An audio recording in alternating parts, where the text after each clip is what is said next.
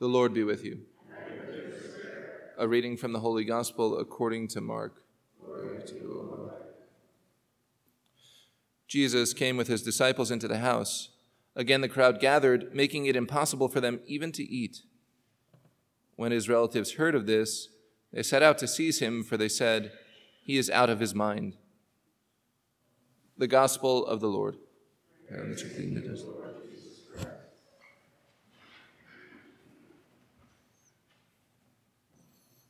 I can't help but chuckling a little bit with the gospel passage that we have. It's kind of an odd way to end our gospel passage. He's out of his mind.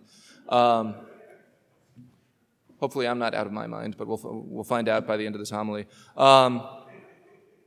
It's just two verses that we have before us today in the gospel, and I think this reminds me of something that I want to give to kind of set the stage for what we're reflecting on here.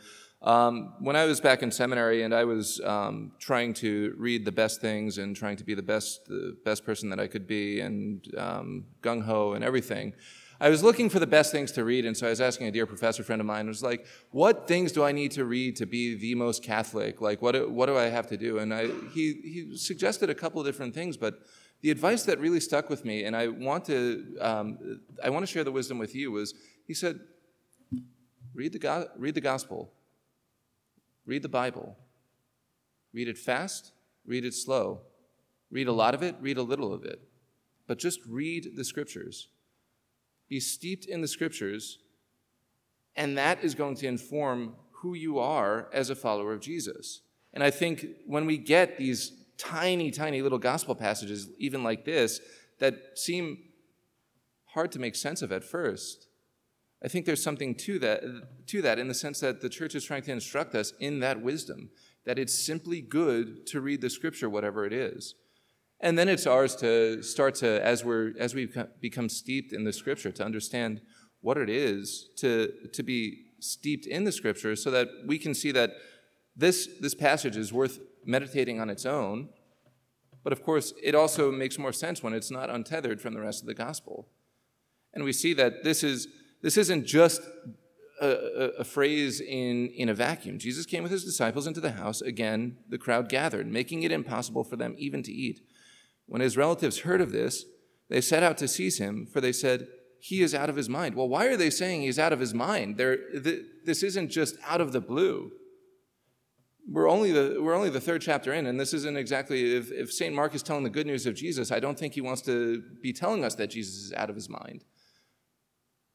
But he includes it because this is the way it happens, and this is how the people that are supposed to be closest to Jesus, his own family, the people that he grew up with, they're seeing what he's doing, the things that he's seen in just these 3 short chapters. We're not even a quarter of the way through the gospel, and in these 3 short chapters, they've seen what Jesus is doing, and they're saying, well, he's out of his mind. The work of Jesus is not immediately intelligible to them. They see that what Jesus is doing, what he in his actions, in his words, and in his healings, he's making very specific claims. He's not doing it in a direct way, but the idea that he's saying things like the Sabbath, the Son of Man is Lord even of the Sabbath, or referencing King David, or casting out demons with authority, or healing everyone that he comes into contact with. All these sorts of things, these are signs that God is at work in him. But the way that he's showing God at work is not the way that everybody expected. People are expecting Jesus to come and say, well, right, God is visiting his people, and so we're going to drive out everybody who's oppressing the nation of Israel, and afterward, then Israel will be set up as the true rulers of the world, and God will rule in that way. But instead, Jesus is actually one human heart at a time, one human person at a time, bringing God's loving rule, his just order to bear. He's bringing it into being through restoring human lives, those who have been marginalized. He's bringing them back into community. He's bringing them into right relationship with God. And he's doing the sorts of things that could only happen in the temple. He's, instead of pointing to the temple, which everybody would have expected. He's pointing everyone to himself. And the chief example of that immediately precedes this gospel passage is what we heard yesterday. When he calls to himself from the disciples, he calls 12.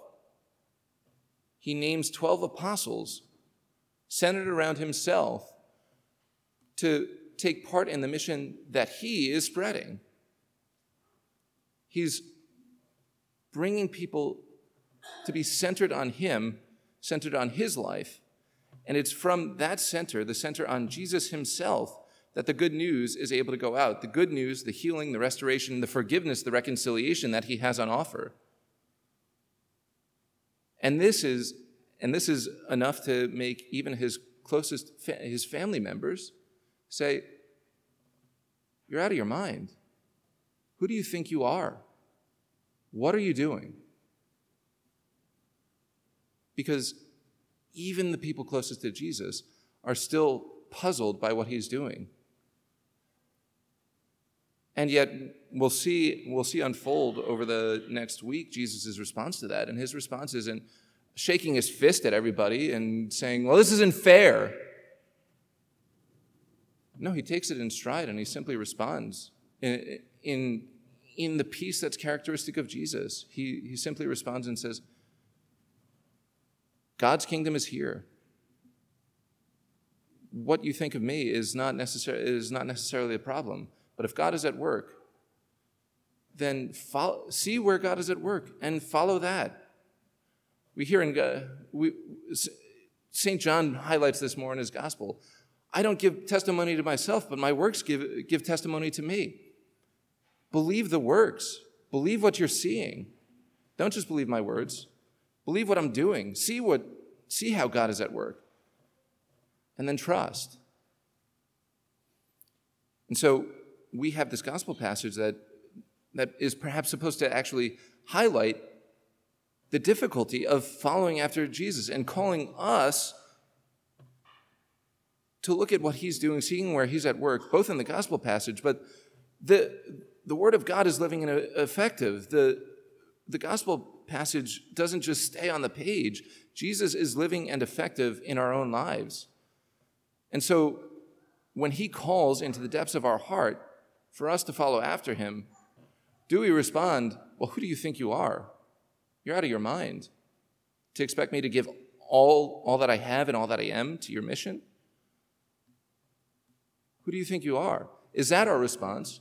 Or do we see that Jesus has had on offer, even to the very depths of our hearts, this healing, this restoration, this good news that I don't have to be in charge. I don't have to try and make everything right on my own. Because Jesus, through his death and resurrection, is already doing that work. Jesus is the one who is bringing healing and restoration even to our own lives, which we seem to have trouble getting in order when we try and do it on our own efforts, and we run out of steam. But filled with the love that's in Christ Jesus, trusting that he's sustaining us for the mission, we're able to hear that call. We're able to see what he's doing, not just in the gospel, but in our own lives. And we're able to respond and say, "Yes, Lord Jesus, I will serve you. I will serve you because you are the only master, you are the only Lord, you are the only friend that we have that is going to sustain us, that is going to bring healing and restoration." And we see that in Jesus himself, that we have everything that we need. And so we trust in him. We trust that we are baptized with him. We are baptized into his body. We hear the words of the Father spoken to us. "You are my dear, dear child. I delight in you." We have that love in Christ Jesus. And so we can go forward confidently, even when we see that if we do things like Jesus, if we follow after him, people may not understand what we're about. Imagine anybody from the outside looking in on this community and thinking, "Well, what's with these guys? They seem to really actually have each other's backs. They seem to really love one another." And it's hard to make sense of, but we know, because we're following Jesus, that we don't have to worry about what other people think. We simply go forward, follow in obedience after him, and we trust that he's going to prosper the work of our hands for us and continue to equip us as we carry out his work in the world, letting his light shine in every dark corner of creation.